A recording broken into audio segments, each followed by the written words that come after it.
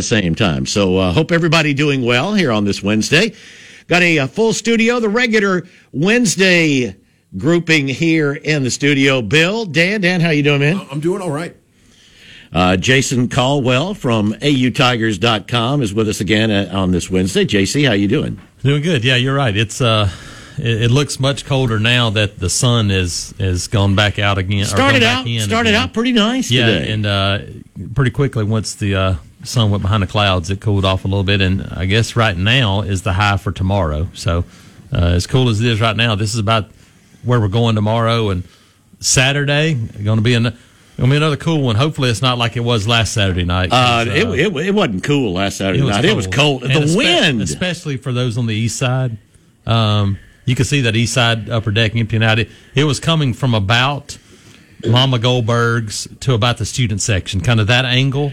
And you would much rather have wind blowing in your face or right behind your back. You saw what a cross-cut wind does to a passing game Saturday for both teams. Yeah.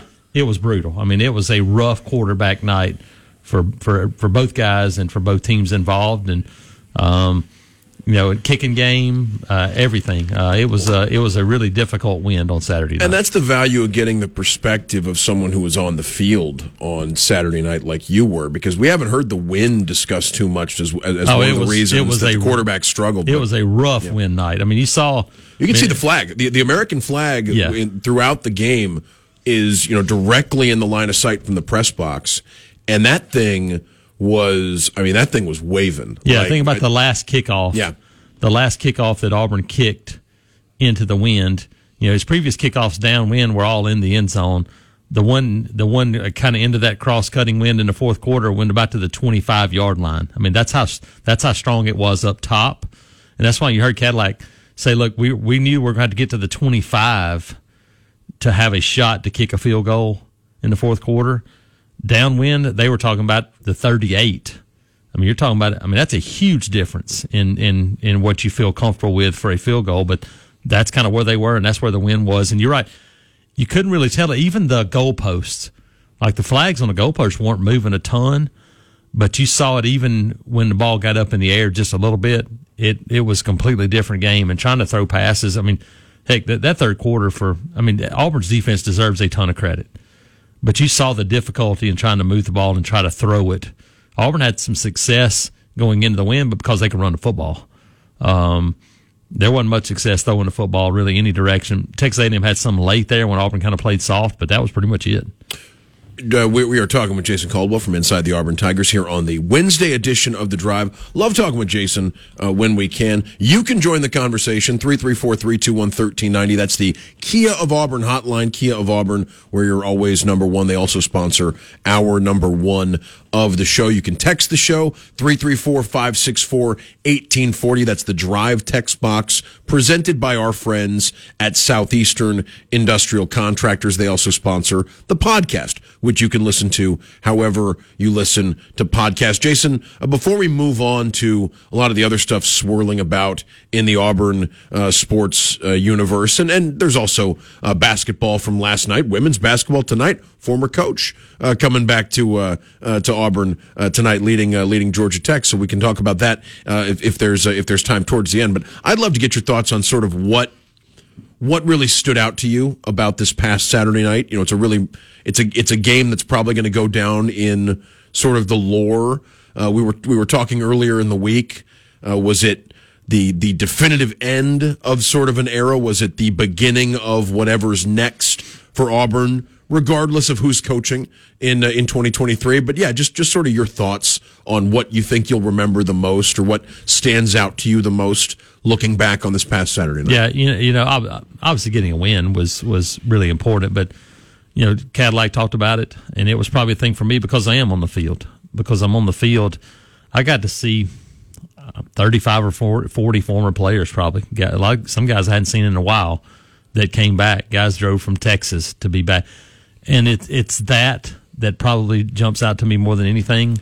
And it wasn't, and I think people, now obviously for the players, hey, when you win a game and you've gone through what they went through, yeah, you deserve to celebrate. I mean, that's part of it. You deserve to celebrate a game like that in what they've had to endure this season. For the fans and for the former players and for the program itself, it was a winning Saturday in every aspect. We talked about it before the game. Like, that was going to be a recruiting tool Saturday night for Auburn, no matter who the next football coach is, no matter what happens down the road in 2023, 2024, and beyond. That was going to be a recruiting tool. And that's what stands out to me was, man, for 2, 3, and 6 teams to have that kind of atmosphere, before the game, it was, I thought, a really positive and a huge momentum for Auburn football here moving forward. Hey, Jason, I said it yesterday, I felt like it was like the best 4-hour commercial you could have ever produced for Auburn football, Auburn athletics, just Auburn. I agree. And for the Auburn folks who always complain about Auburn not getting any respect, I think you got to see Saturday what happened. Like, Auburn got the utmost respect. Mm-hmm. You couldn't ask for anything more. You're right. From pregame, postgame, interviewing Cadillac, showing the celebration, you could not ask for anything more for Auburn, for the university. Couldn't ask for anything more. And I think it was. You're right. It was as good a recruiting tool for the folks who weren't there as anything you could possibly have. 334-321-1390, just getting underway here on the Wednesday edition of The Drive. Auburn basketball last night, back in action. The Auburn debut of Chance Westry and the really coming out party for Janai Broome as a Tiger. Very impressive last night for the big man in just 20 minutes. That's the thing. Yeah. 18, 13, and 5 is a great night. But that's in 20 minutes he put up those numbers. Yeah, and here's the thing that I want people to understand. Obviously Chance Westry's not 100%. And so he's a guy that's just going to knock the rust off. Janai Broome's not 100% either. Right. Like, he's a guy that has a lot more lift than that. He's not playing above the rim right now. Now, he's still doing those things because he can score and he's fit. He's a guy that is much more athletic than he has shown to this point in the season because of that ankle. As he gets healthy, it's going to unlock a different part of his game that people have not seen before. You add that to the equation, I think he's a guy that it's a different team. It is. I thought Wendell Green Jr., it's really all 3 games, he has played in control and really good basketball for this team. Not forcing things, letting the offense come to him.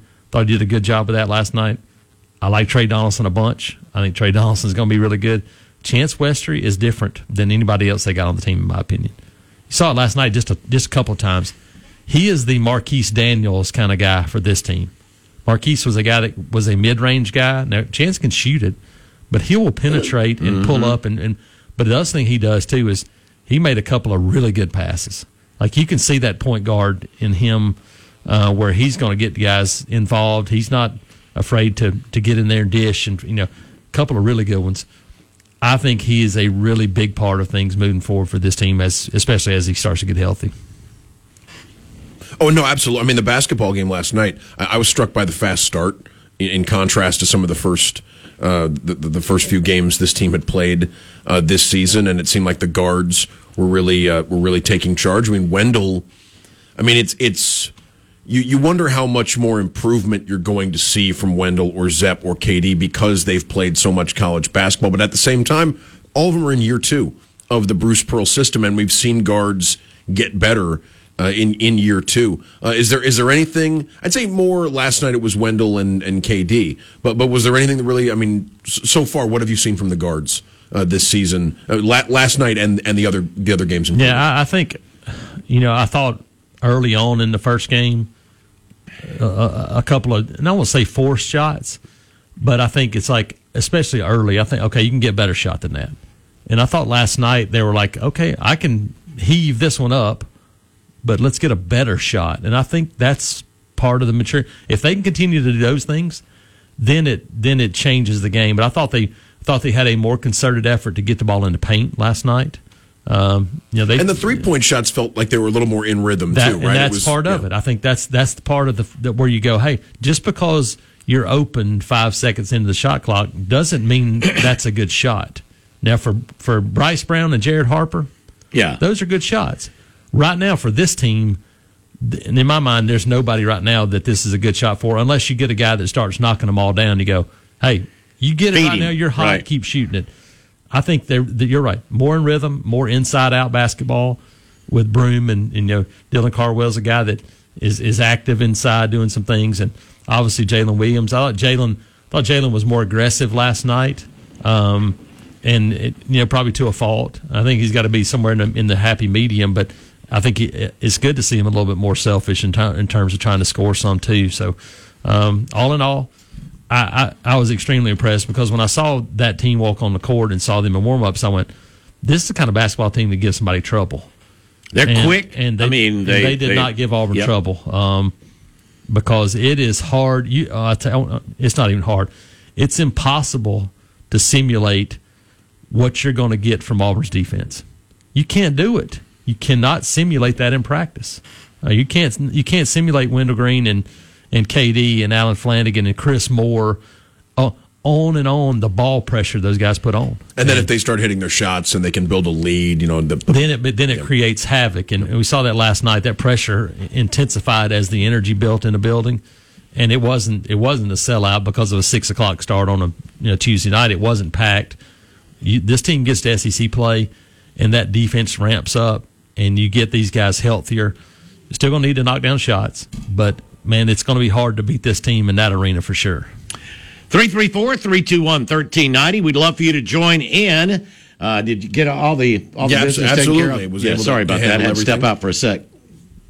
So we will let's go ahead and get to our first break of the afternoon. Love for you to join in as we're just underway here on this Wednesday edition of The Drive.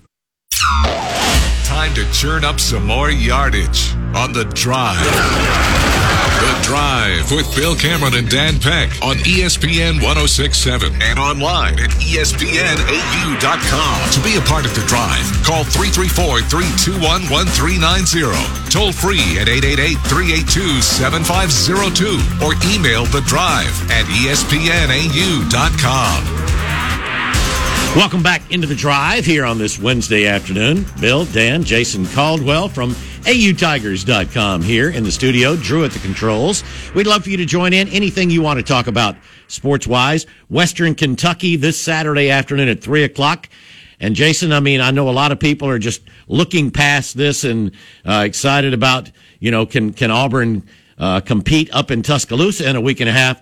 But Auburn better not look past this week. Western Kentucky, I think, is not as good a matchup as Texas A&M was. They're not as talented as A&M, but they may be a tougher team to beat. Well, offensively, they're gonna have more of a threat. Throwing the football when you look at what they do, throw it a ton.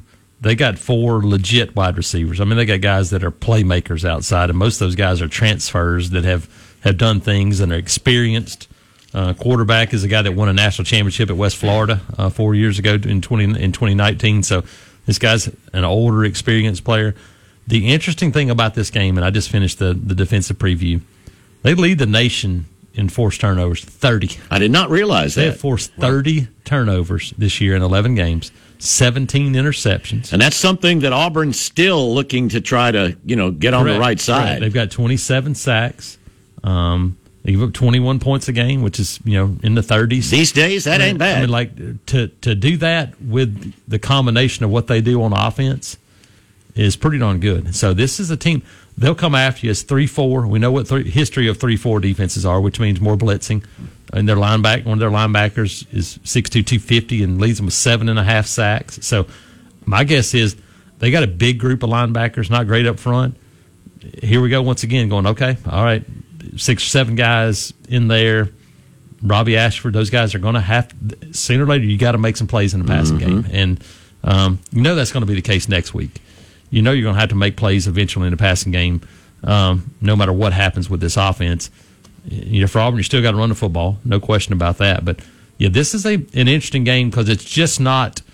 West Kentucky. They might score 60, but they may give up 50. It doesn't feel like that going into Saturday, just because of Auburn's offense as much as anything. And I think that they're going to come in a lot looser probably than A&M was last week. I mean, what do they got to lose where A&M was, trying to stop that 5-game losing streak, and there's some things going on there in the locker room because of guys that we didn't see. Yeah, and you could already, and it was something I thought would be possible maybe had Alabama lost to Ole Miss last weekend.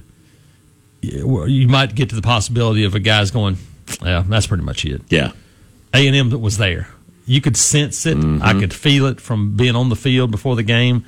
The coaches wouldn't say it, but I got a chance to talk to a couple of guys that I know, and you could sense that, man, this season has been a disaster. And once it starts going that way, it's really it's almost impossible to turn it around. Well, and the difference for Auburn is that those guys went in expecting to win 9 or 10 games because you always do as a player, but they weren't picked to be there, so the pressure wasn't there. A&M was picked to be there. The pressure was there. Everything, all these predictions and put up on the pedestal, and to see it go like it's gone, it makes it even worse. They've been preseason number 6 2 years in a row, and they're what 11 and 12 yes, over those 2 years. Here's the thing about that team. I'll say this: they got a lot of really good young players. Yeah, they do. If they can figure it out on offense, if they can keep those guys, if they can keep them, and they can figure it out on offense, they got a chance to be really good. But you just don't know what's going to happen because we talked about it before. And I think I said it last week. I said, to be a contender week in and week out in this league, you have to recruit at a very high level. But recruiting at a high level doesn't guarantee that you're going to be a contender every week, every year. That's what we're seeing at A&M. And well, it's the old metaphor about buying the groceries and cooking the meal, right? Like buying having the best ingredients. You're not going to have a great meal if you don't have the groceries. Yeah, but having the best ingredients doesn't guarantee the meal. You got to know what to do with it. And with Texas A&M, what's the Masin Muhammad thing? Well, there's no way it is a guy not wearing sleeves. It's got to be something more than that. No kidding.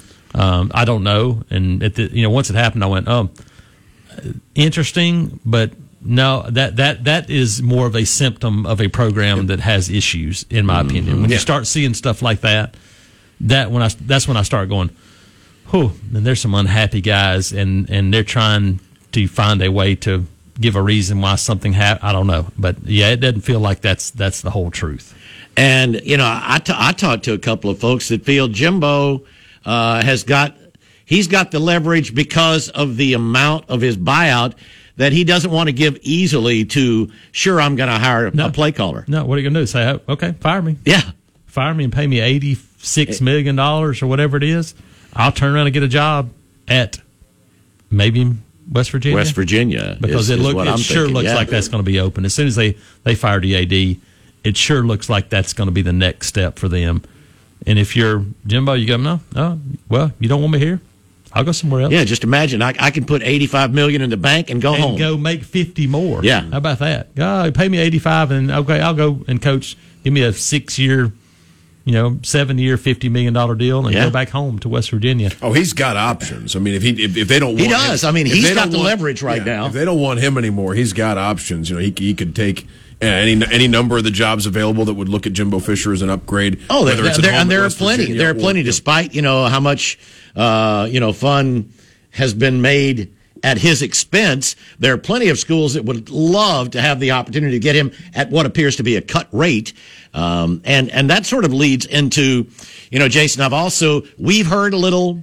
And, man, it's all over everywhere now. It's funny how the tone almost has changed from, well, I'm not sure if Auburn's really serious about winning because they're not putting their money where their mouth is. Now it seems like some of those same people are going, you can't pay somebody that much.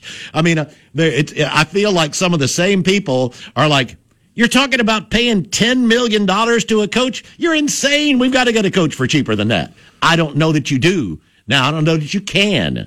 Now, if you want as close as you can to a sure thing. Well, and here's this is where you are. You look and you go, you can hire an assistant coach and give him that opportunity. And maybe things will be, it'll be great. And here's the thing. There's no guarantee that hiring a guy for that much money is going to guarantee that you're going to win and win big either. But it almost feels like right now in this situation, the new building, everything that's going on in this league. And the seeming coming together of a lot of the power brokers, if you will. Okay. Here's the one. Going back forever, what's the biggest football hire in terms of national field that Auburn has ever made? Yeah, not in our lifetime. I mean, in football, maybe it was 100 years ago, but I mean, Poach in Tuberville. As a sitting SEC head coach, but he was a guy that had been a head coach for 5 years and had a 500 record at Ole Miss. Yeah, the biggest. Pat Dye had been a head coach at East Carolina and 1 year at Wyoming. Chiswick was an assistant. Gus 1 year. Brian Harsin probably is the highest profile coach that Auburn has hired. A college football that's standpoint. right. It's interesting. I mean, Chiswick and Tuberville would have had their sitting power conference head coaches choosing to leave for Auburn. Harsin was your most decorated Group of 5 coach, perhaps. But he was the winningest coach that Auburn has ever hired in the modern era, for sure. Right. It's an interesting sort of argument as to who had the most impressive. Right. If you look at the last 5 Auburn head coaches, correct, who had the most impressive resume heading into this job, the day they got the job. Yeah. There's a. But I said the other day, Jason, and I'd love your thoughts on this. I feel like this is a time where the backing is ready for Auburn to swing for the fences. Yes. And of course, John Cohen's a baseball guy. Yes. I mean, and so it makes sense. And a lot of times over the years, we've heard different schools and fan bases, dreaming of this big name, that big name. But after we saw Brian Kelly go to LSU a year ago, I think Auburn's in better shape right now than LSU was a year ago when they hired Brian Kelly. Yeah, you're at least on equal footing.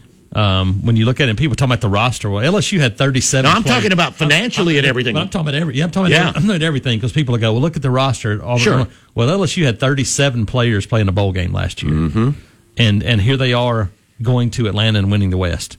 So you start talking about everything in place. That's the interesting one is that Brian Kelly, because all of a sudden you look and go, that never happened. That wasn't an option, and now it's an option. And the draw of the Southeastern Conference, the draw of potentially what happens, the decline seemingly of other conferences, where you start to look at it going, man, how much SEC and Big Ten. Other than that, it's like there's no guarantees. How much am I going to have potentially to win a national championship somewhere else? How about this? Is my school going to be in position to pay me market value in a couple of years because of that? If I'm in the ACC or the Big 12 or the Pac-12, and there's a gigantic difference. Everything feels like it's in as good a position as Auburn's been in forever. And the fans that are concerned about paying $10 million or more to a coach, look at the money that the SEC is distributing to its own teams every year. You're talking, having to use 20% of that on a football coach is all. It's gone from, it's tripled, more than tripled just over the last decade, the money that the Southeastern Conference distributes to its teams. And that's not all the money that everybody gets. So, the resources are there. Well, here's the thing. You hear it all the time. When people at the University of Alabama say, look, the biggest bargain they've ever had is paying Nick Saban X amount of money because of the money that has been brought into the university for everything else. And look, not coincidentally, Greg Byrne gets a lot of credit. Look at the rest of those athletic programs over the course of the last 10 years. Every one of them, we haven't seen baseball take off.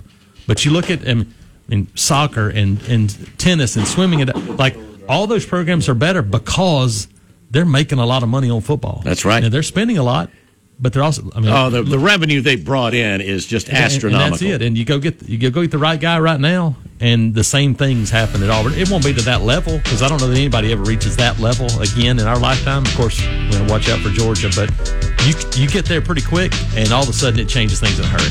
We need to get to our bottom of the hour break. Another segment with Jason Caldwell. Yellowhammer, hang on. You're up first when we come back here on the Wednesday Drive. Now, more of The Drive.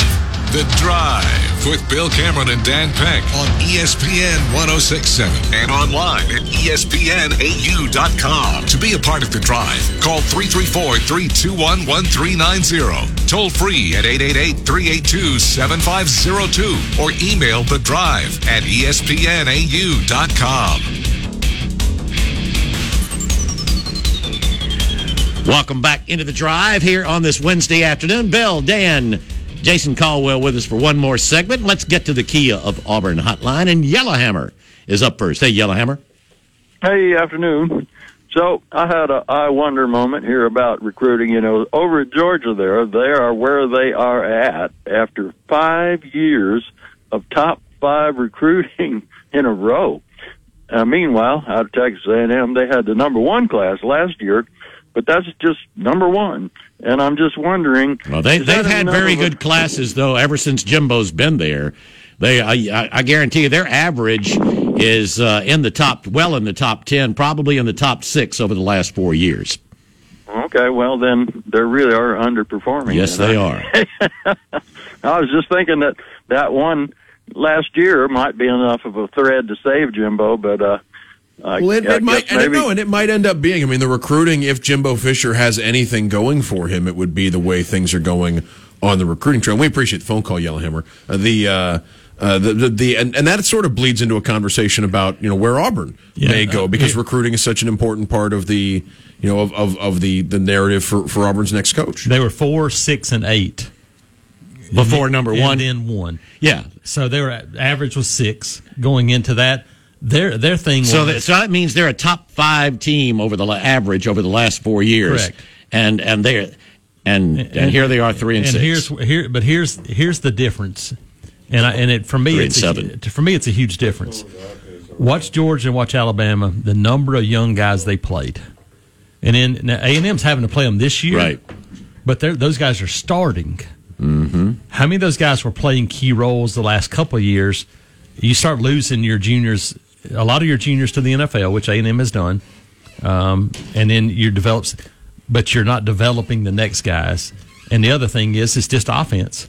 As Nick Saban realized a decade ago, you cannot sustain it unless you're dynamic on offense. You have to score these days. You got to. I mean, that's just the way it is. A&M still playing football like it's 2005. Yep.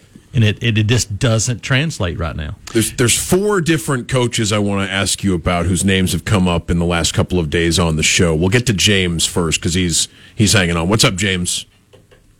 So what's the latest, guys?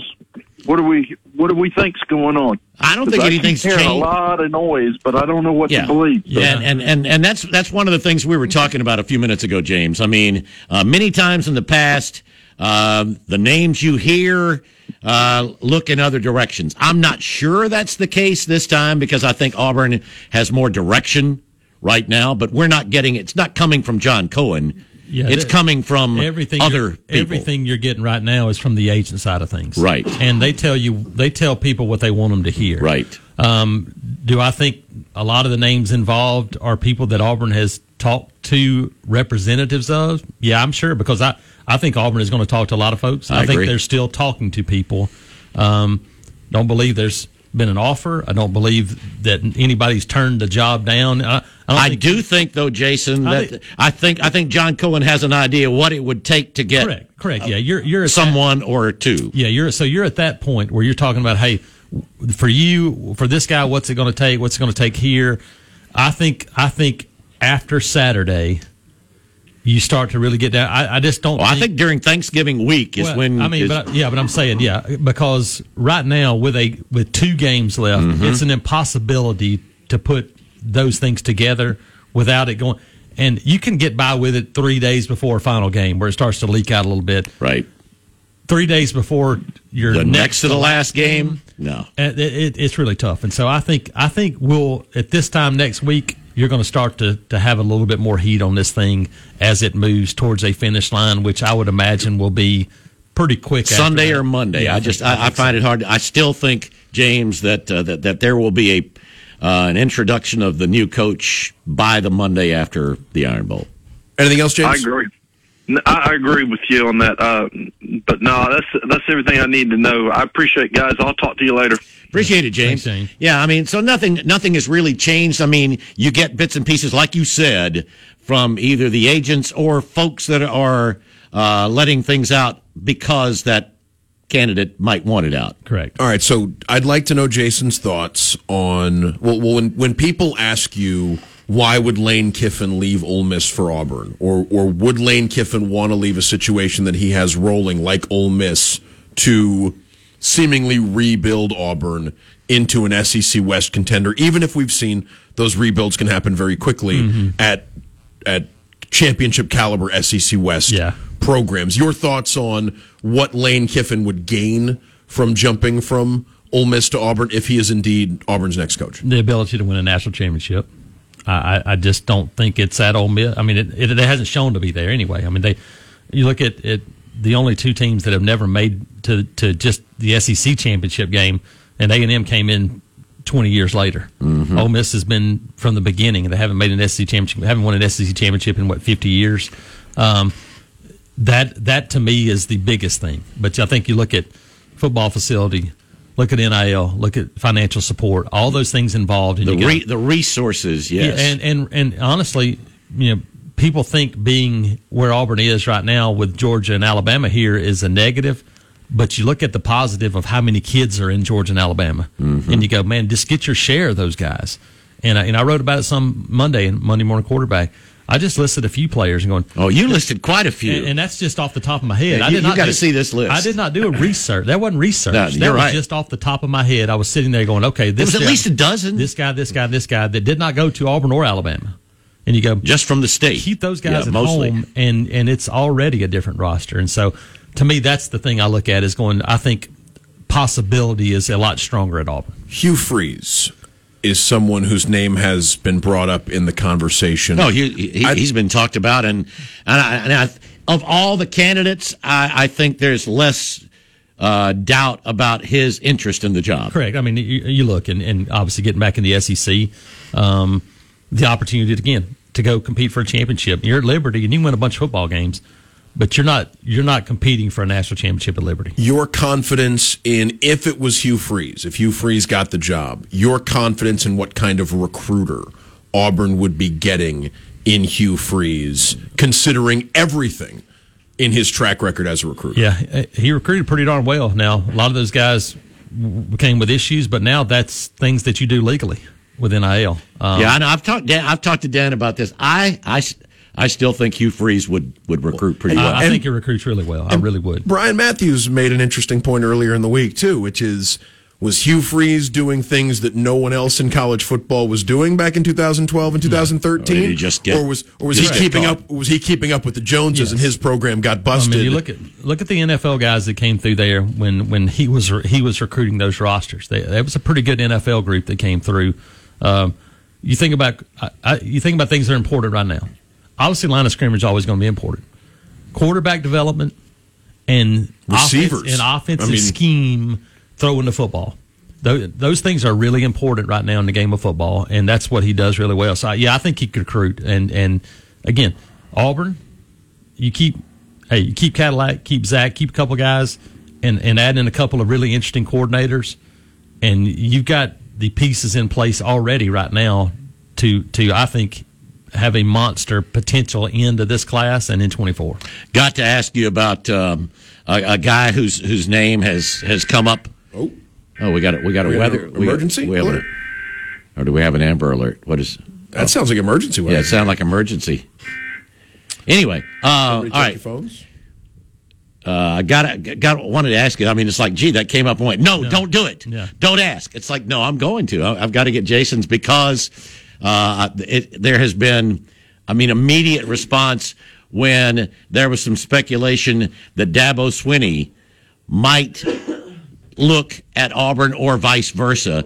And the first question I got there, Dan was asking about people wondering why would Lane Kiffin leave Ole Miss for Auburn. Obviously, a huge question would be why would Dabo Swinney leave Clemson to go to a school like Auburn? Yeah, but before we go any further, we're not saying no. But I'm just saying. Yeah, I want people to be clear. Yeah, but here, the speculation of like, why would he if he is? Because I think you look at it, and again, I look at the ACC, and I look at a one-loss Clemson team right now, and unless something happens, they're not going to be close to making the playoffs. And I think you start looking at it going, we just talked about the strength of leagues moving forward. Where do you find yourself here? The other thing is, I think back to Tommy Tuberville. He used to tell us all the time. He had heard it from coaches he coached with, going, look, and he lived it. After you get about 10 years at a job, you start to lose about 10% of your support every year. And I think back to a guy like Steve Spurrier left and went to the NFL. But even then, he'd already started to lose. Is Steve Spurrier lost support? Right. The only thing you have to do is look at the other side of this state. Alabama's lost 2 games. And there are people going, what's going on? What's happening? What is happening with the program? 2 losses by, 5 points? You start to lose support, even the greatest of all time. And so I think that's part of it. You're going, okay, I can go back to a place that is hungry. And, so to me, that's when I think about the possibility of somebody like that. Brian Kelly, I think it's a very similar. I think it's a very similar situation. I do too. And one final thing before we get to Shane, just if it were to happen, how do you think that pairing would be, Dabo and Auburn? I think it's when you start talking about fit, that feels like a good fit to me. That feels like a guy where you go, well, I mean, you always heard Auburn and Clemson. They're very similar places. That feels like a similar fit for a guy that's just down home, and I mean, he's from the state of Alabama. That would feel like a fit that would work, in my opinion. Let's get one more call on the Kia of Auburn hotline, and Shane is up next. Hey, Shane. Hey, guys. How are y'all today? Pretty good. Good. Hey, number one, I don't think Dabo would ever leave there. He's got it made where he is. He just has to beat basically cupcake teams all year long and come up, show up for like 2 or 3 games a year. And if he beats those, then he goes. If he messes up, then he's out. But true. But if he just wins those games against supposedly the ones that he should, then he's going to go to the playoffs, especially when it expands to 12. So I really don't see him come over this way. Okay. Well, can I respond to that though? Yeah. That means in the SEC you're going to be able to lose 2 or maybe even 3 games. Right. That's true. But would we pay him as much as Clemson would probably pay him to stay there? Well, you realize Dabo's buyout is $6 million. I mean, no, the salary. Dabo has probably the smallest buyout other than Jimbo. Yeah. Well, no, a buyout. I just don't want. He's not on my list of coaches that I would. Unless like the Ole Miss guys aren't interested at all, which Hugh Freeze basically has already publicly pleaded for the job. Then he wouldn't. I don't think Dabo would be on my list personally. Okay. Why would Hugh Freeze be better than a guy who's won 2 national championships? Just wondering. I'd say he'd be a better fit. I just said he wouldn't be on my list. I personally don't like the feel of him here at Auburn. He doesn't seem the family fit. If you got the job, I think that he would never leave. I think he would be so appreciative to have this second chance and to have this fan base support him. I believe he would be a Bruce Pearl type of coach. I think that's a valid point, Shane. It took me a little bit to wrap my head around Dabo Swinney even being a possibility because I would have dismissed it even a couple of days ago. The more I think about it, the more if he wanted out, he would probably, and if he wanted out and he wanted to stay at an SEC, he'd probably want to go to an SEC or a Big Ten program. And he'd probably want to go somewhere where he can win. And if Dabo Swinney were a candidate, it would move the needle in a Brian Kelly or Lincoln Riley. No question about that. That's going out and getting one of the biggest. I mean, Dabo Swinney over the last 20 years is he's maybe one of the 5 most successful college football coaches. All right. He's his first. I looked at his record. Probably is. Looked at his record today. His first 3 years, he was 19-15. Since then, he is 139-22. I mean, if there's mutual interest, it would be unquestionably a blockbuster. I can get why maybe it's not your preferred flavor. I understand. At the same time, I mean, that's quite the track record. Yep. I mean, we're just saying anyway. I mean, again, we're a ways away. Shane, appreciate the call. Jason, I know you got to run. Let everybody know what all they'll find when they check out autigers.com. What all you got coming up the next few days? Yeah, obviously, lots of coaching talk, and right now it's still more speculation than talk. So, kind of keeping our tabs on that, and when something changes, we'll kind of update it as we go along. But got a football game Saturday, so I've had previews of Western Kentucky heading into that. Basketball thoughts, have some baseball, tons of recruiting, updated top 247 for 24.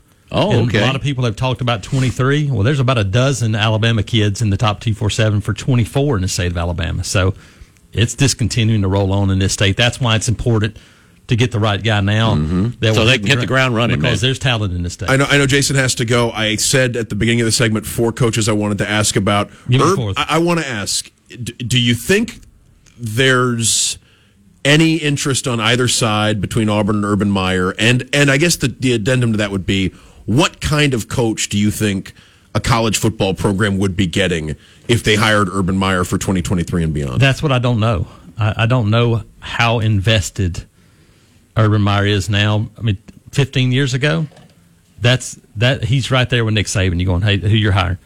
I don't know how invested 2022 Urban Meyer is to be that guy that comes in and goes, man, let's rebuild this thing. That's the question. I don't know. He can answer that, and if he says, hey, I'm fired up and I'm excited and I'm ready to go. Well, you better not ignore it then. Yes, then that's a guy. And here's the thing: if that's a guy, then that guy moves to number one. I just don't know that's who he is. I mean, he's got it pretty good right now at doing what he's doing. So. Jason, great stuff, man. Really appreciate it. See you sometime the rest of the week. Absolutely, I will see you. All right. We need to get to our final break of hour number 1. Come on in and join us here on the Wednesday Drive. Yeah. What does the farm mean to you? Well, maybe it's a piece of land for production for crops or cattle. Or maybe the farm is just a place you can go to relax or enjoy the outdoors. Whatever the farm means to you, First South Farm Credit can help you finance or refinance that perfect piece of land. We've been financing farms and land since 1916. With competitive rates and flexible terms up to 30 years, our professionals know land and land financing. First South provides fast, friendly turnaround to help you secure your ideal tract of land. The farm could be your next business venture, your next land or timber investment, or perhaps your new getaway. At First South Farm Credit, we will help you know what the farm means to you and make your farm purchase a reality. Go by and visit branch manager Taylor Hart. We're located at 1613 Frederick Road in Opelika, near Tigertown. For more information, go to firstsouthland.com. That's firstsouthland.com. Equal housing lender. Let's get back to The Drive. The Drive with Bill Cameron and Dan Peck on ESPN 1067 and online at ESPNAU.com. To be a part of The Drive, call 334-321-1390. Toll free at 888-382-7502 or email The Drive at ESPNAU.com. Welcome back into The Drive. Final minute or so here of hour number 1. We got actually a couple of minutes, so we have time to get back to the Kia of Auburn hotline. And Marcus is up next. Hey, Marcus.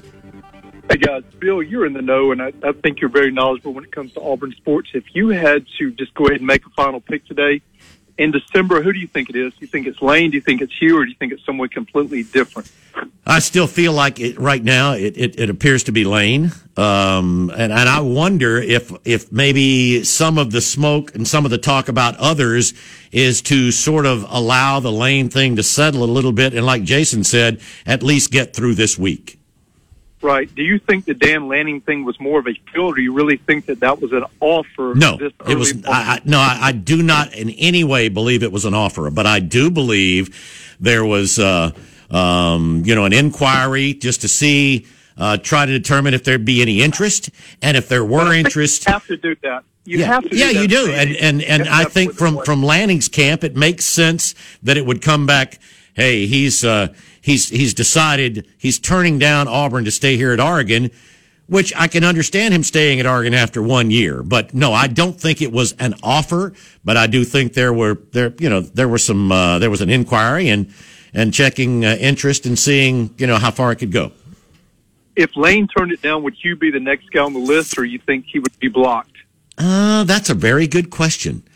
I'm really intrigued, wondering about is there genuine interest from someone like Dabo Swinney? I just can't get past that.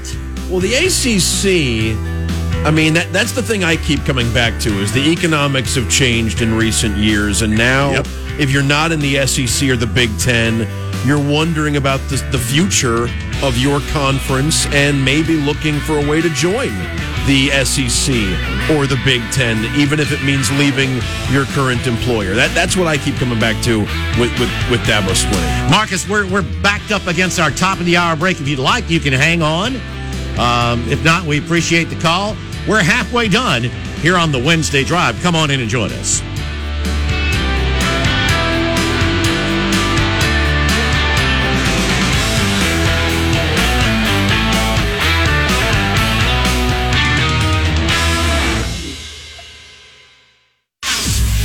ESPN 106.7, WGZZ HD3 Waverly, and W294AR Auburn Opelika.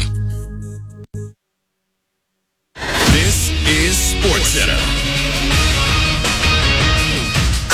I'm Christine Lisi. Browns quarterback Deshaun Watson rejoined his teammates on the practice field today for the first time since being suspended 11 games for violating the NFL's personal conduct policy. Coach Kevin Stefanski said they'll have a plan for Watson to start getting ready, and this week that will be an acclimation process, explains ESPN's Jeremy Fowler. He could take some first-team reps at some point this week, but they won't overwork him. It will actually be a reversal of what they did in training camp, where Watson started out taking a bulk of the workload, and then they gave Jacoby Brissett more and more to get him ready for week one. Now Brissett's the guy, and they've got to ease Watson back in. Watson is eligible to make his Browns regular season debut against Houston December 4th.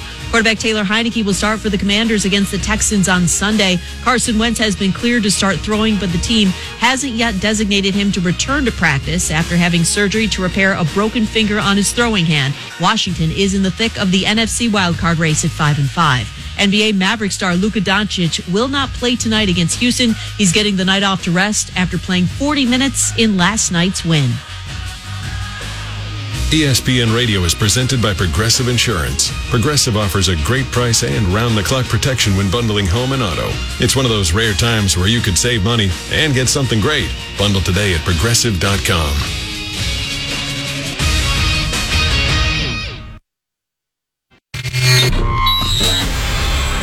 Live from Auburn, the sports capital of Alabama, this is The Drive.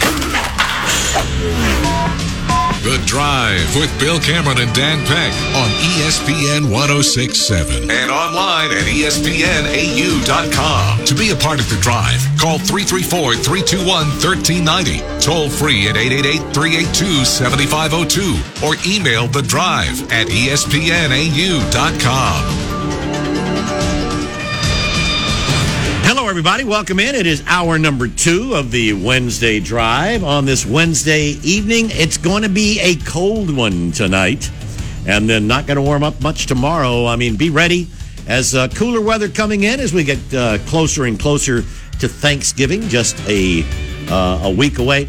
I know we're a few days out, but I did want to let you know that we will be on all of next week except for Thanksgiving Day. We're working Wednesday and Friday? Yeah. Okay. That's what they say. Am I doing I think I got a... You probably do. No, I don't think so. I think Troy's playing late because they're out in Hawaii. I don't think I have any scheduling conflicts for a while with the Trojans. We got that game tonight. If we have time, we can get into that roster. Oh man, Dan was reading. Yeah, we'll do that in a little bit. I mean, the roster of the, as you said, you're not going to call them the Donnas. That's right. Why aren't they? Why aren't they the Donnas? The San Francisco Dons, but it's the ladies. It's the women's. Should be the Donnas. It's the women's basketball team. They're Donna. That's right. It's the Dons. The DAWNS. The Dons. Yeah, the Dons. That's like right. Tony Orlando and yes, That's right. No, so they're playing. Troy's in San Francisco tonight, playing against USF, and not the Tampa USF, right? The other one, but yes, Bill Russell's alma mater. That's right, and formerly was it Todd Golden? Yes, right? Now that is correct. Now at the University of now at the University of Florida, Bruce, one of Bruce Pearl's proteges, I think that would be a fair way of describing it. Who was the coach at San Francisco last year and is now the coach at Florida. We're going to see him in about a month. That is true. Christmas week. That is true. December 28th, as a matter of fact. SEC opener, Auburn and Florida. A lot of basketball between now and then. Yes. Including Texas Southern. Auburn's got Texas Southern on Friday. They play number 3 Houston tonight. So that's a serious week for Texas Southern. You're not kidding. 2 top 15 programs, including a Houston team that some people think might be the most talented team in the country. Hour number 2 of The Drive brought to you as usual by the good folks at the Orthopedic Clinic, East Alabama's go-to center for orthopedic care, with locations in Auburn and Opelika, on the web at orthoclinic.com. And we welcome your calls, questions, comments on the Kia of Auburn hotline. Kia of Auburn, where you're always number one. And the number to get you through is 334-321-1390. You can also text the show, 334-564-1840 on the Drive text box, presented by our friends at Southeastern Industrial Contractors. Let's get to the Kia of Auburn hotline, and Pat gets us started this hour. Hey, Pat. Hey, guys. How's it going? Doing all right. Good to hear from you. Good. Hey, listen, I just really have a comment or maybe a question, and I'm going to hang up and listen to your guys' response. So, with Hugh Freeze, could he really pass a background check at all? I really don't know, because I mean we know what has been in publicly. We know what has been out there. I don't know if there's anything else. So I would say that there would be a very, very thorough background check, and that's what, of course, John Cohen said he has a firm that has been employed to do, to vet possible candidates. We've seen coaches who have left high-profile jobs amid scandal find their way back to major college football. DJ Durkin is a defensive coordinator at Texas A&M, right? He was formerly at Ole Miss. Was at Ole Miss left Maryland in very ugly circumstances. Steve Sarkisian at USC. Left that in a very ugly situation and found his way back to major college football as an offensive coordinator and a head coach. We've seen, whether you want to call them redemptions or comebacks or whatever it is, I think there's going to be part of the reason when it's almost the flip side of what we've talked about with Hugh Freeze, not just at Auburn, but if he is ever given another chance in major college football, Power 5, all due respect to Liberty, a Power 5, major conference college football, there's going to be this expectation that Hugh Freeze will be that there will be a tremendous amount of gratitude. He'll be very grateful to whatever program brought him back. That's because of the question that Pat is asking right now, which is, has he disqualified himself from a job like that through whatever you want to focus on of the scandals of Hugh Freeze over the last decade. And you had better believe there'd be very thorough background checks done, because the last thing you would want to have is to hire anyone and then find out something else had happened in the past that would be an embarrassment. And when you take go ahead, please. I'm sorry, and that's the point I was bringing up. It's like, the paying of the players or whatever that was. Okay, yes, you can do it now, but the other, and I know Auburn is going to do is due diligence to find out. But it's like, and guys, man, I tried to go back and look it up, and I don't know. He calls himself a sports writer, but like when all this stuff first started coming out, and I try to go back and find the story to call this guy's name out, because if anybody subscribes to this so-called sports writer from Auburn, like they were lumping. I mean, he was being like graphic about what he was saying about Hugh Freeze, but then he lumped Bruce Pearl into it too, and it was like, hey, yeah, just team these guys up and And I'm just going to keep it at that. You know what I'm saying? That's all I was getting at, man. I mean, it's like, I know Auburn will like go above and beyond, and appreciate it, man. And I'm gonna hang up and listen. Thanks. Appreciate the call, Pat. Yeah, I have an awful lot of confidence, as Jason was saying, in John Cohen being very thorough, very meticulous. I mean, gathering as much information as he can.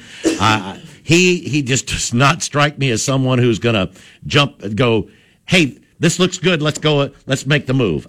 We talked about it. I think under the circumstances, that's what happened last time at Auburn. And I think once burned, you better be twice shy if you're Auburn. But John Cohen wasn't here. But I think that's something you can count on. Yeah, and I'm reluctant to, like Pat was saying, lump all of these coaches together because the scandals are of different measure and different things that happen. But I do think in the case of, like, let's be clear, with Lane Kiffin and with Hugh Freeze and with Urban Meyer, there are incidents from the past that may give you pause. And if you decide those things aren't disqualifying for the position, there is sort of the understanding or the knowledge that you assumed that risk when you hired the person. There's a buyer beware that if an incident were to happen that would cause you to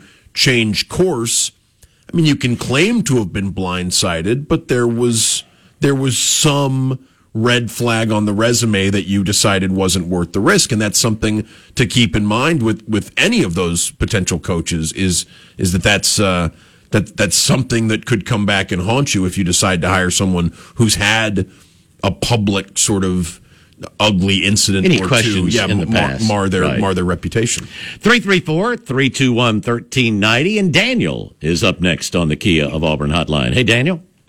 Hey, how y'all doing this evening? Pretty good.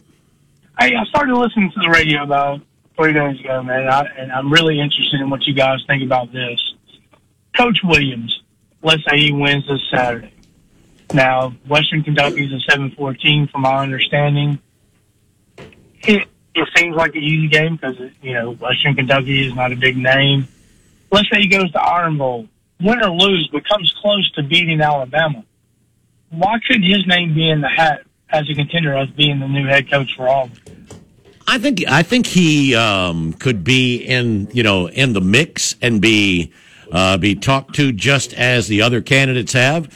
But then, like I said, and like Jason was saying a while ago, I think it comes down to being as thorough as possible and having been a coach, not a football coach, but having been a coach and an AD, John Cohen, I think, has a very good understanding of everything that is involved in being a head coach. I don't know. I mean, I haven't had a chance to speak to Cadillac on a one-on-one basis and find out really what all's inside his head.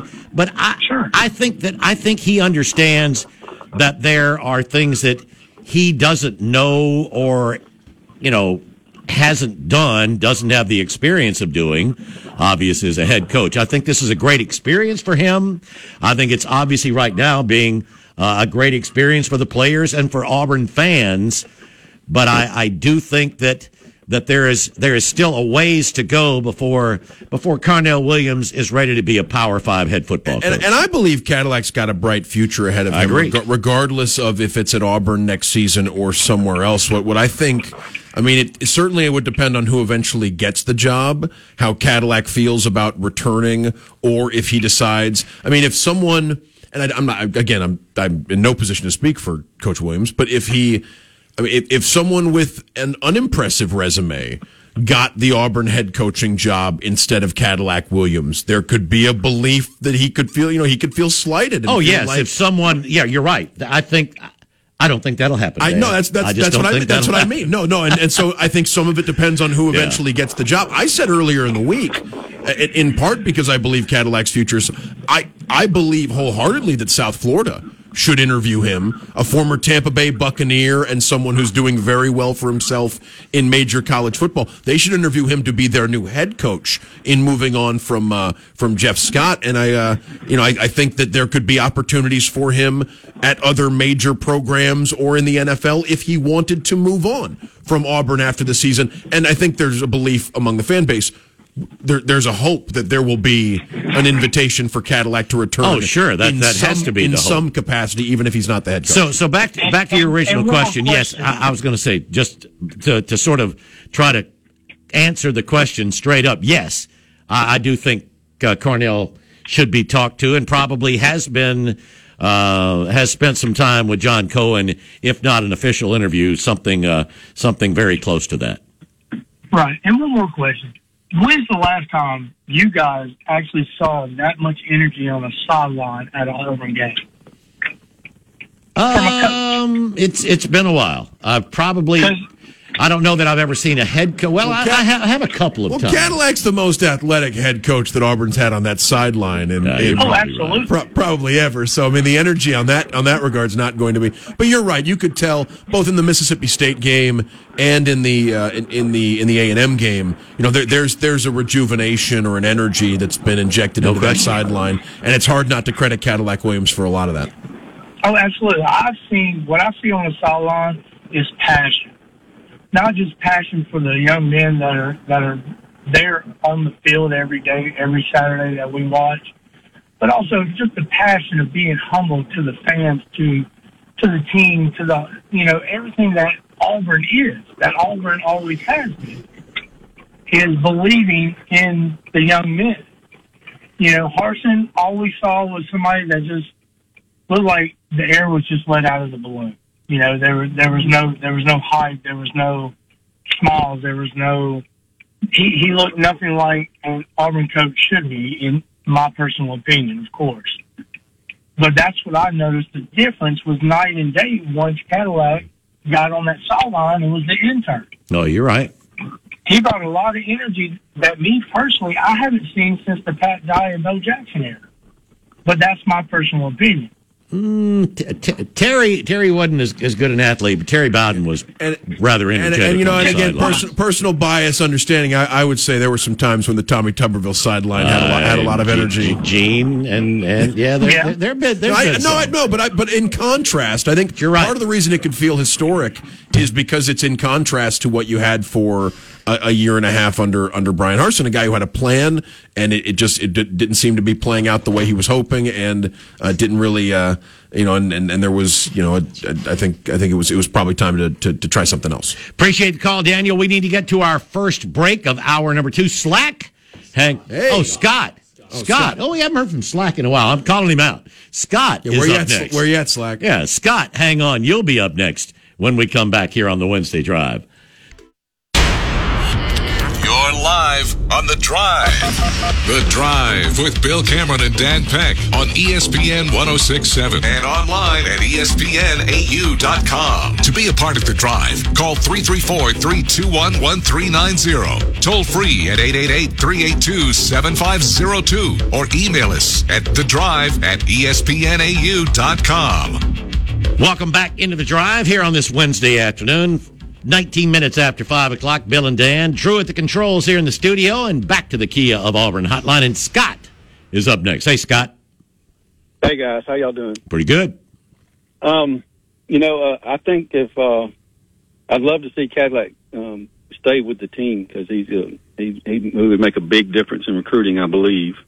And we maybe make him an assistant or something, get him some experience. Sure. But everybody keeps talking about the baggage with Freeze, and Bruce Pearl has done so much for this university that, he was a huge hire for us. But when he came in, he was under serious scrutiny.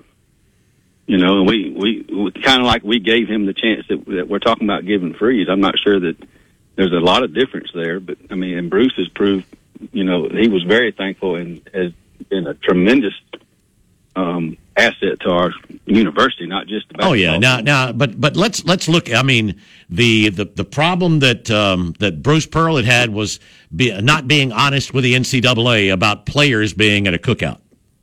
Right.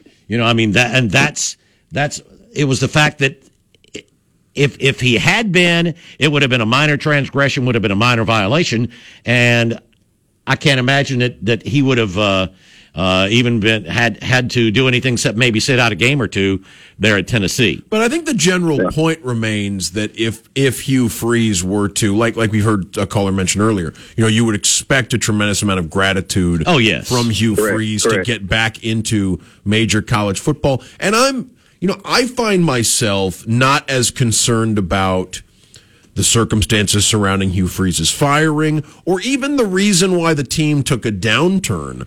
I'm wondering how real the recruiting at the beginning of the tenure was and how much of that could translate if Hugh Freeze were brought to Auburn. That's why I've sort of been asking people I'm like not Brian as concerned about that, Dan. That's just me. You believe he'd get the players I do. if Hugh Freeze were Auburn's coach, which is, we talk about it. We talked about it a lot when Brian Harsin was the coach. That's an increasingly important part of the job. It was always important, but now it's creeping up towards 100% of the job. It's not 100% because you gotta find the right groceries and then you gotta cook them, right? It's not just about ingredients, but it's a huge percentage of it. And if you believe Hugh Freeze would get the players, that is a compelling argument for why Auburn or a program like Auburn should kick the tires on him. Go ahead. I think a large part of it's going to be, can he get the right coaches and the right staff in here to make it work? Because he got to have the coaches that are willing to put in the effort along with him. Sure. Not just him. Oh, yeah. Whoever the head coach is going to have to. Right. You can't expect your It's not all on the head coach. The head coach doesn't do all the recruiting by any means. That's right. But he's got to get his butt out there and do it, too. Mm-hmm. All right, guys, I appreciate it. Appreciate the call. 334-321-1390. And I don't want to come across as somebody who's lobbying for Hugh Freeze to get the job because I don't know. But I am intrigued by, it's a short list of guys when we talk about... Short list of guys that we know of. Where you feel like you'd be confident they can get the kind of players, right? Where you feel like stepping into the job, it's like, based on their track record... They understand the importance of recruiting, and they've shown the ability. Right. And I think that is a very, very important characteristic for Auburn's next coach. And to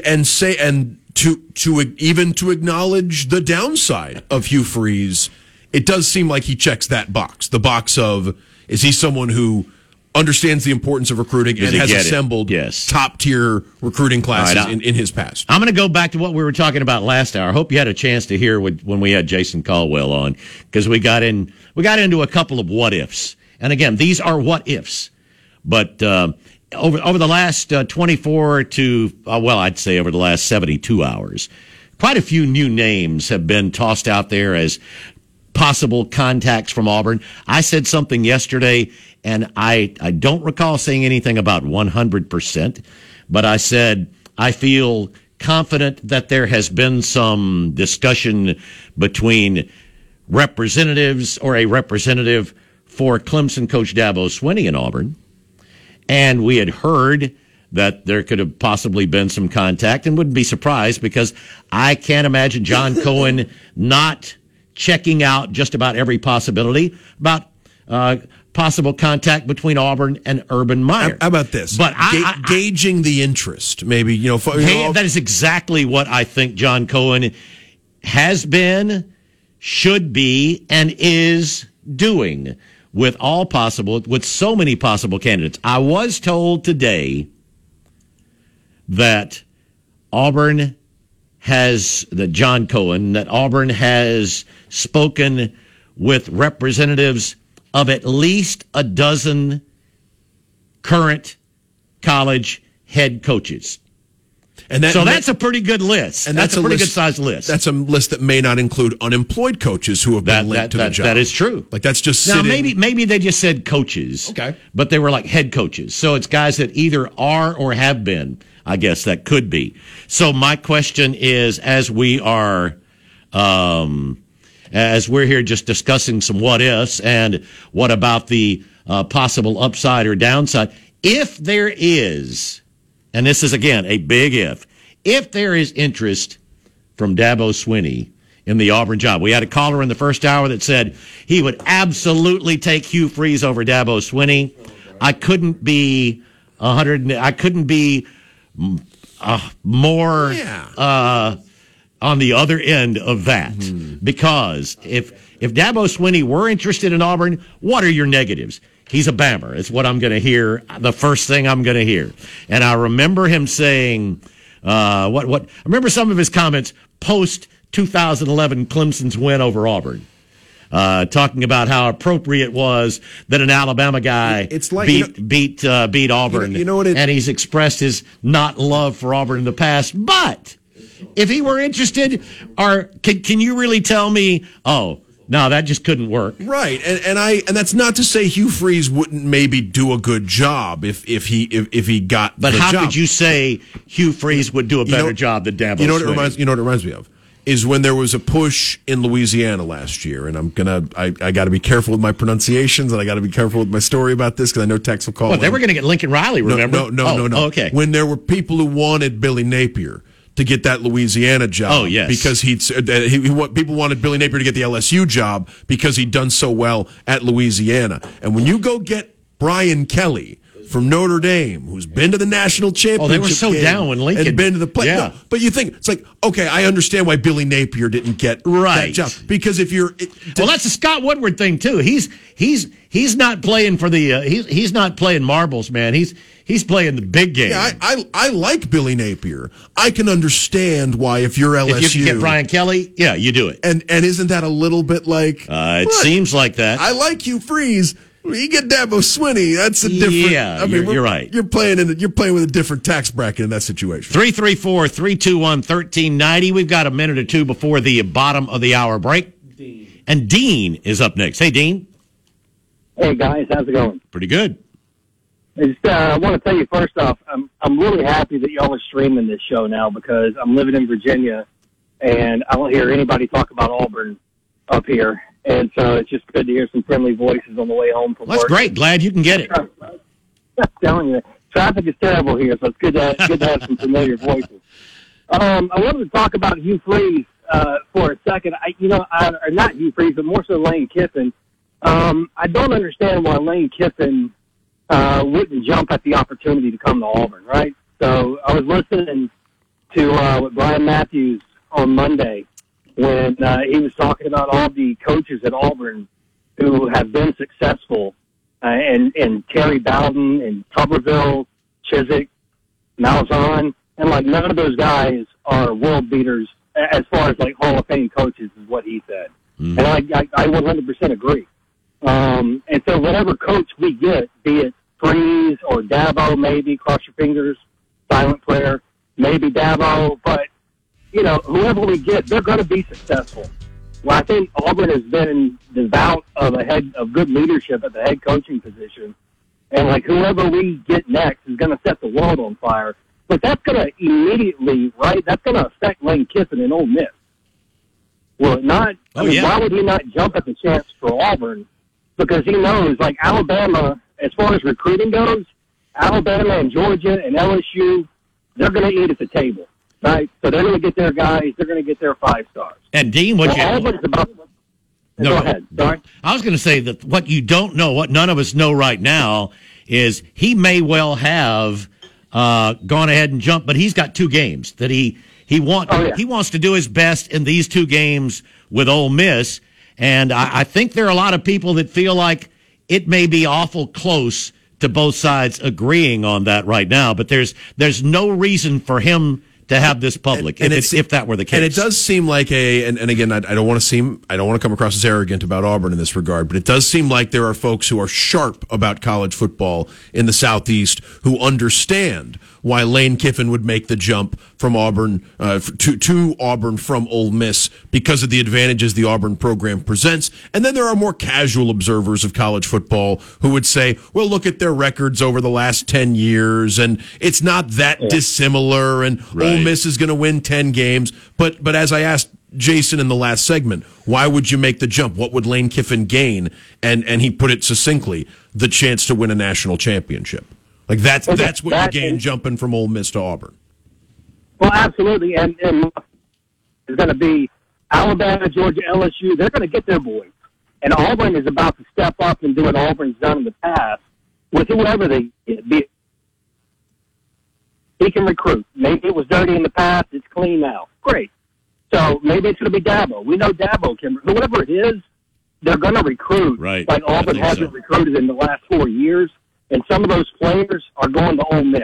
And I think Auburn's about to take those players back. We're about to go back to Mississippi and get Jason Campbell's and get Derek Halls and get those guys that we normally get from Mississippi. And you get JJ Peguesas and they stay instead of becoming impact. Yeah. Instead of becoming impact. You keep Quinshawn Judkins from going to Mississippi. Quinshawn Judkins, absolutely. Hey, we're up against the break. Appreciate it. Great hearing from you, Dean. Glad you're listening up in Virginia. Call back soon. Yep. We need to get to our bottom of the hour break. Right back with more of your phone calls for the final half hour of the Wednesday Drive.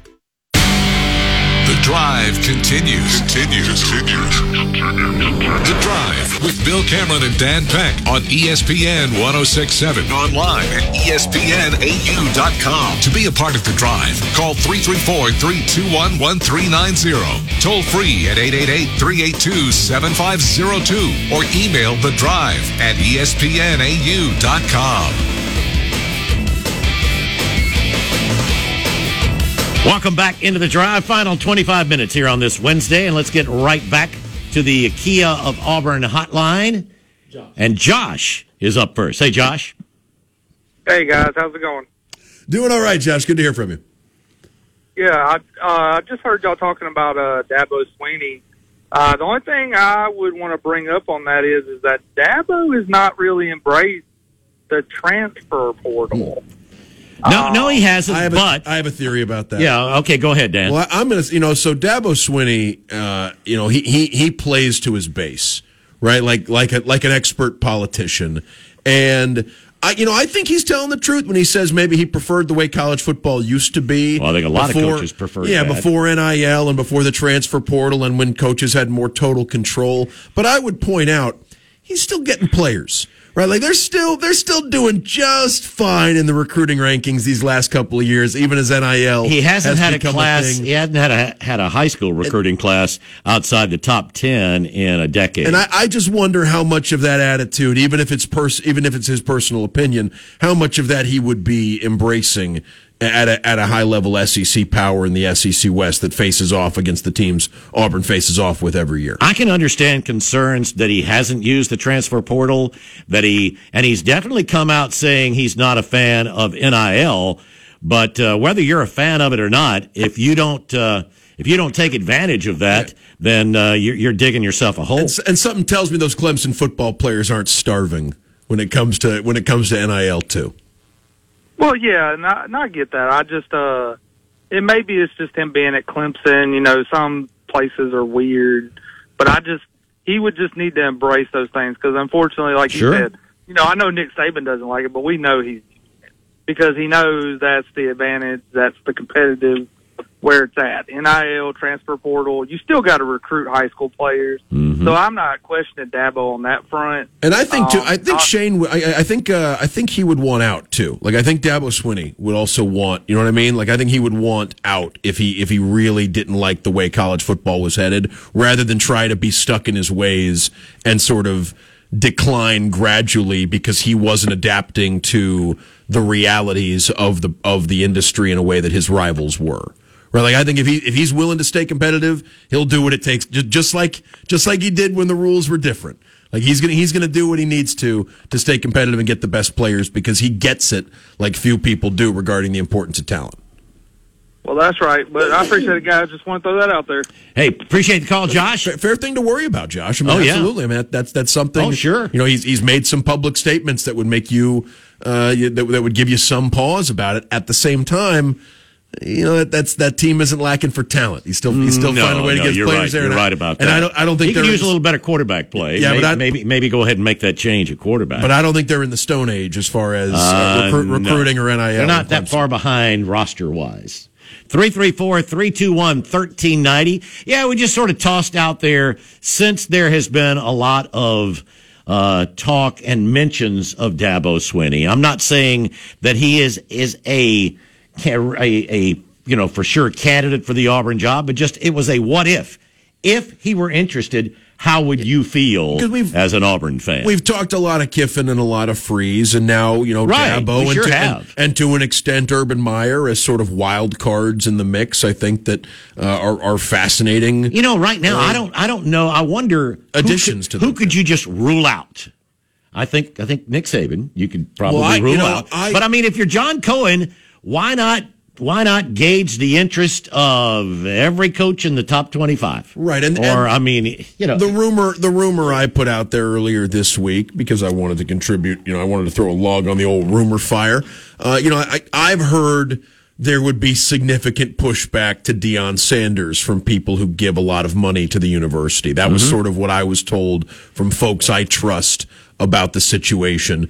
But other than that, no, I haven't. I mean, I think it's tough to rule out or even, so it's like this is a list of speculation. So we're reading tea leaves and looking at smokestacks. So don't get too caught up. My point is, don't get too caught up in our conversations about Dabo. It's just a fun what if. But I mean, I wouldn't be shocked if I heard that Auburn had conversations with Luke Fickell and Dave Clawson and Jamie Chadwell and all those guys. And why not? When people ask, well, what would change? What has changed in a couple of years that would make Dabo even consider leaving? I think it's the economics of the conferences. Yep. Like that's what it keeps coming back to is if you're in the ACC or the Pac-12 right now or the Big 12, you're not on equal footing with Big 10 and SEC programs moving forward. You might be there right now, but there's gonna be a gap. And the question is, can you jump? With your program, can you jump into the SEC or the Big 10, or without your program, can you individually jump into the SEC or the Big 10 somewhere at a place that might be easier to jump as a coach than jump as a program. That's what I'm thinking. Because I don't know if the SEC or the Big 10 are in the mood to split the money and add more teams either. Brett, sorry about that. Please call back if you get the Dan chance. wouldn't stop. We were about to get to Brett, Brett, call back. I wanted to make the point clear about Dabo Swinney because people have been asking, well, why would Dabo make that kind of move? And so I want to, wanted to clear that up if we can. All right, that's not Brett calling back, is it? All right, so we'll move on. Jerry is up next. Hey, Jerry. Hey, guys. I just wanted to mention that in 4A playoffs that Hamley was playing Montgomery Catholic this weekend. Oh, yeah. It is really getting down to it in all the levels. Yeah. We're going to talk with Scott Bagwell tomorrow about Auburn and Central, right? That is right. That's a big one Friday night. Lee Scott playing for the state title. Lee Scott's in the state title game. Yeah, absolutely. Both of them are critical. Oh, yes. So I'm anxious to see. We have Jay Haynes as a running back, and I guess is it Cobb that's committed? Yeah, Jeremiah Cobb, right? So he had a huge game last week. That'll be interesting. Yeah, that will be. What a great showdown that'll be. Yeah, is that going to be at Cranston Bowl? I believe so. I can double check. I'll look on here and see if I can find out. I don't know. It may just be at MA. I would think. Yeah. That'd be cool. Yeah, it should be at MA. Okay, that's all I had. Appreciate it, Jerry. 334-321-1390. Big one in, is it 6A? I know it's at Homeland and it's Homewood and Saraland next week, or Friday as well. I know I was tracking Pike Road and their march through the playoffs. They got bounced by Homewood, but those are two of the better teams in the state at the 6A level that are going to face off this week with a trip to the Final Four on the line, or the trip to the state title game. That's right. We were in the Final Four, so trip to the state title game for the winner. 334-321-1390, and Robert is up next. Hey, Robert. Hey, guys. How y'all doing? Doing fine. Listen, I had to stop listening for about 30 or 40 minutes, and I don't know if anybody's called and asked this particular question. First off, to preface this, I like Clemson. I like Dabo. My wife's grandfather graduated from Clemson, so we've been following Clemson a good bit. Mm-hmm. But doesn't Dabo not do very much of the portal? He hasn't, but then they really haven't had to because they have, again, they've been a consistent top 5 recruiting team year in and year out. I know he hadn't been a fan of it. He was critical of it, didn't really like it. But like we were talking a few minutes ago, if you want to stay viable these days, you surely can't ignore it. You better take advantage if you see a hole in your roster. Well, that's kind of what I was thinking. I think he's done great as far as regular recruiting and taking high school kids and really coaching them. And that's something we haven't done in the last few years is coaching the young ones up and getting them ready to play. And he may just be our answer. I don't know. Well, and he certainly gets the players too. Like, that's the thing to me, is that despite all of his talk publicly about NIL and the transfer portal, and they did not, I don't know if Clemson added anybody in the transfer portal this past season, but they've recruited extremely well, even as NIL has become a larger and larger aspect of talent acquisition in college football, which makes me think even if Dabo himself, would prefer things the way it used to be, it hasn't stopped talent from accumulating at Clemson, and I have a feeling those guys aren't starving. You know what I mean? Like, those guys are still getting theirs in NIL, and I imagine that anywhere Dabo Swinney, if he wants to continue being a factor in major college football, he's going to, anywhere he coaches, is going to have an NIL operation that's helping him land the best possible players. Well, one thing too is he doesn't have a lot of players entering the portal. That's right. Which would also tell you that maybe NIL opportunities aren't lacking at Clemson, because if they were, you have a feeling there'd be some more defections from that roster elsewhere. But you know what? We don't have a clue, do we? We don't. No, you're right. And that's actually something. I appreciate that. But the Manchin Tuberville sort of push in Congress to regulate NIL would want these sort of things disclosed. So there's not this untoward, speculation. So, thinking back to the stuff that set off Jimbo Fisher in the offseason, right? People, wondering about how much money Texas A&M was paying their recruits and wondering about what NIL operations are out there. I think for a lot of coaches, it would improve their reputations and be better for everyone if it was a clear picture of this sort of thing, so that you didn't wonder, what kind of NIL operation some schools had to land all their talent. Well, see, I hate to have a cloud over it, because what is this school doing? What is this school doing? And nobody tells anybody what's going on. So there's what are they doing?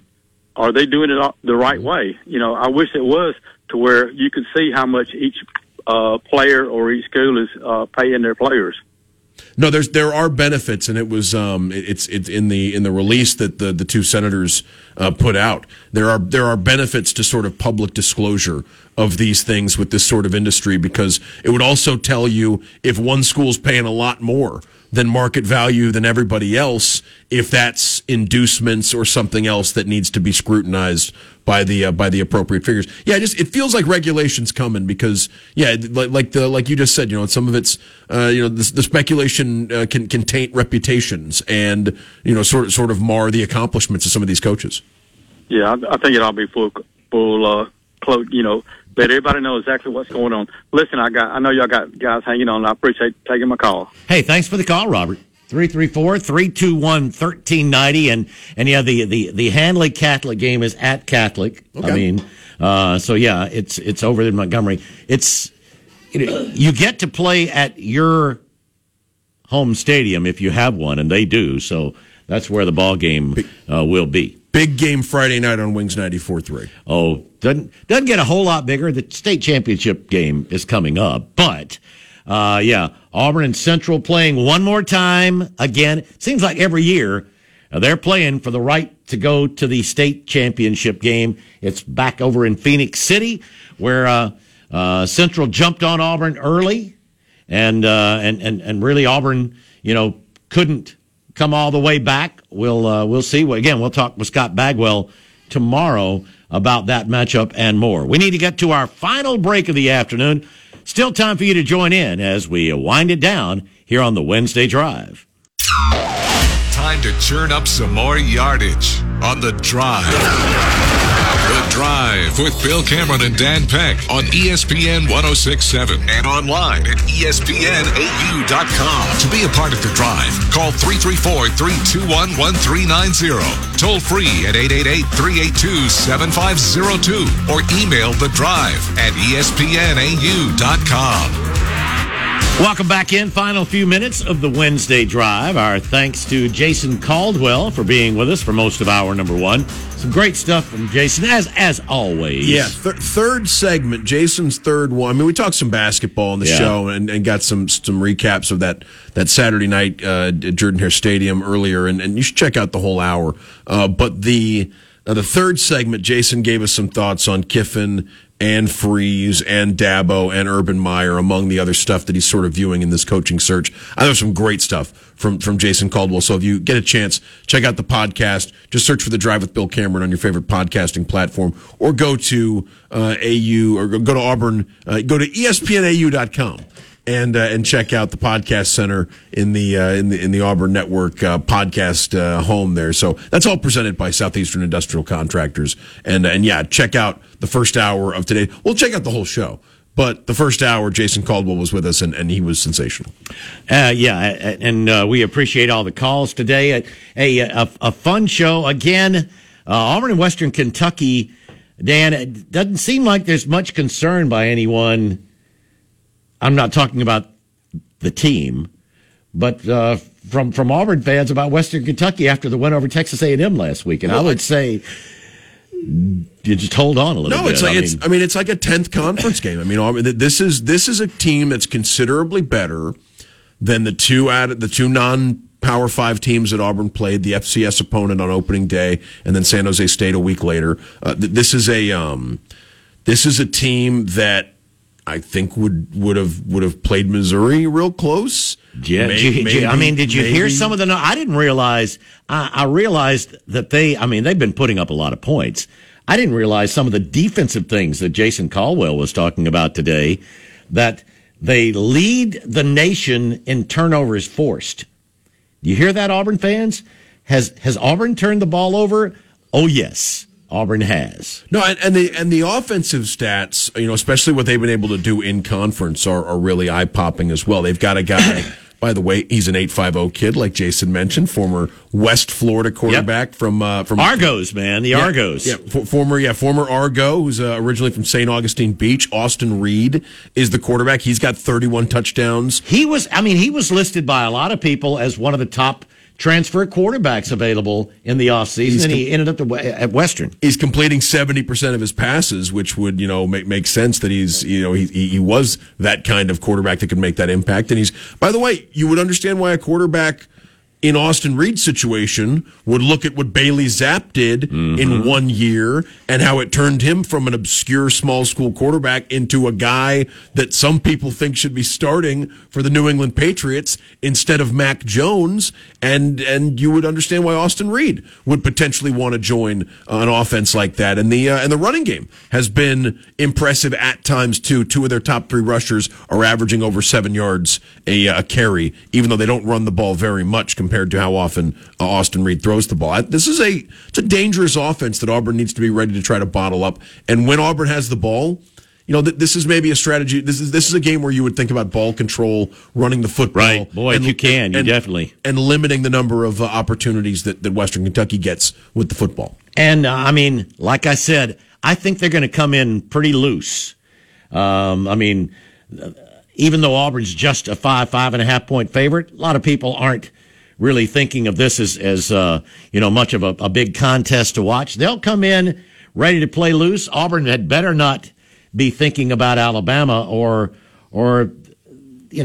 they could lose this ball game. Oh, I don't even think it's about looking ahead. I think if Auburn plays Western Kentucky straight up and the defense doesn't have a good day, Western Kentucky could keep this game very close. If Auburn had faced this team instead of one of the other non-Power 5 opponents earlier in the season, like mindset's part of it, but part of it is that Western Kentucky's one of the better. They're not bad. Yeah, they're one of the better Group of 5 programs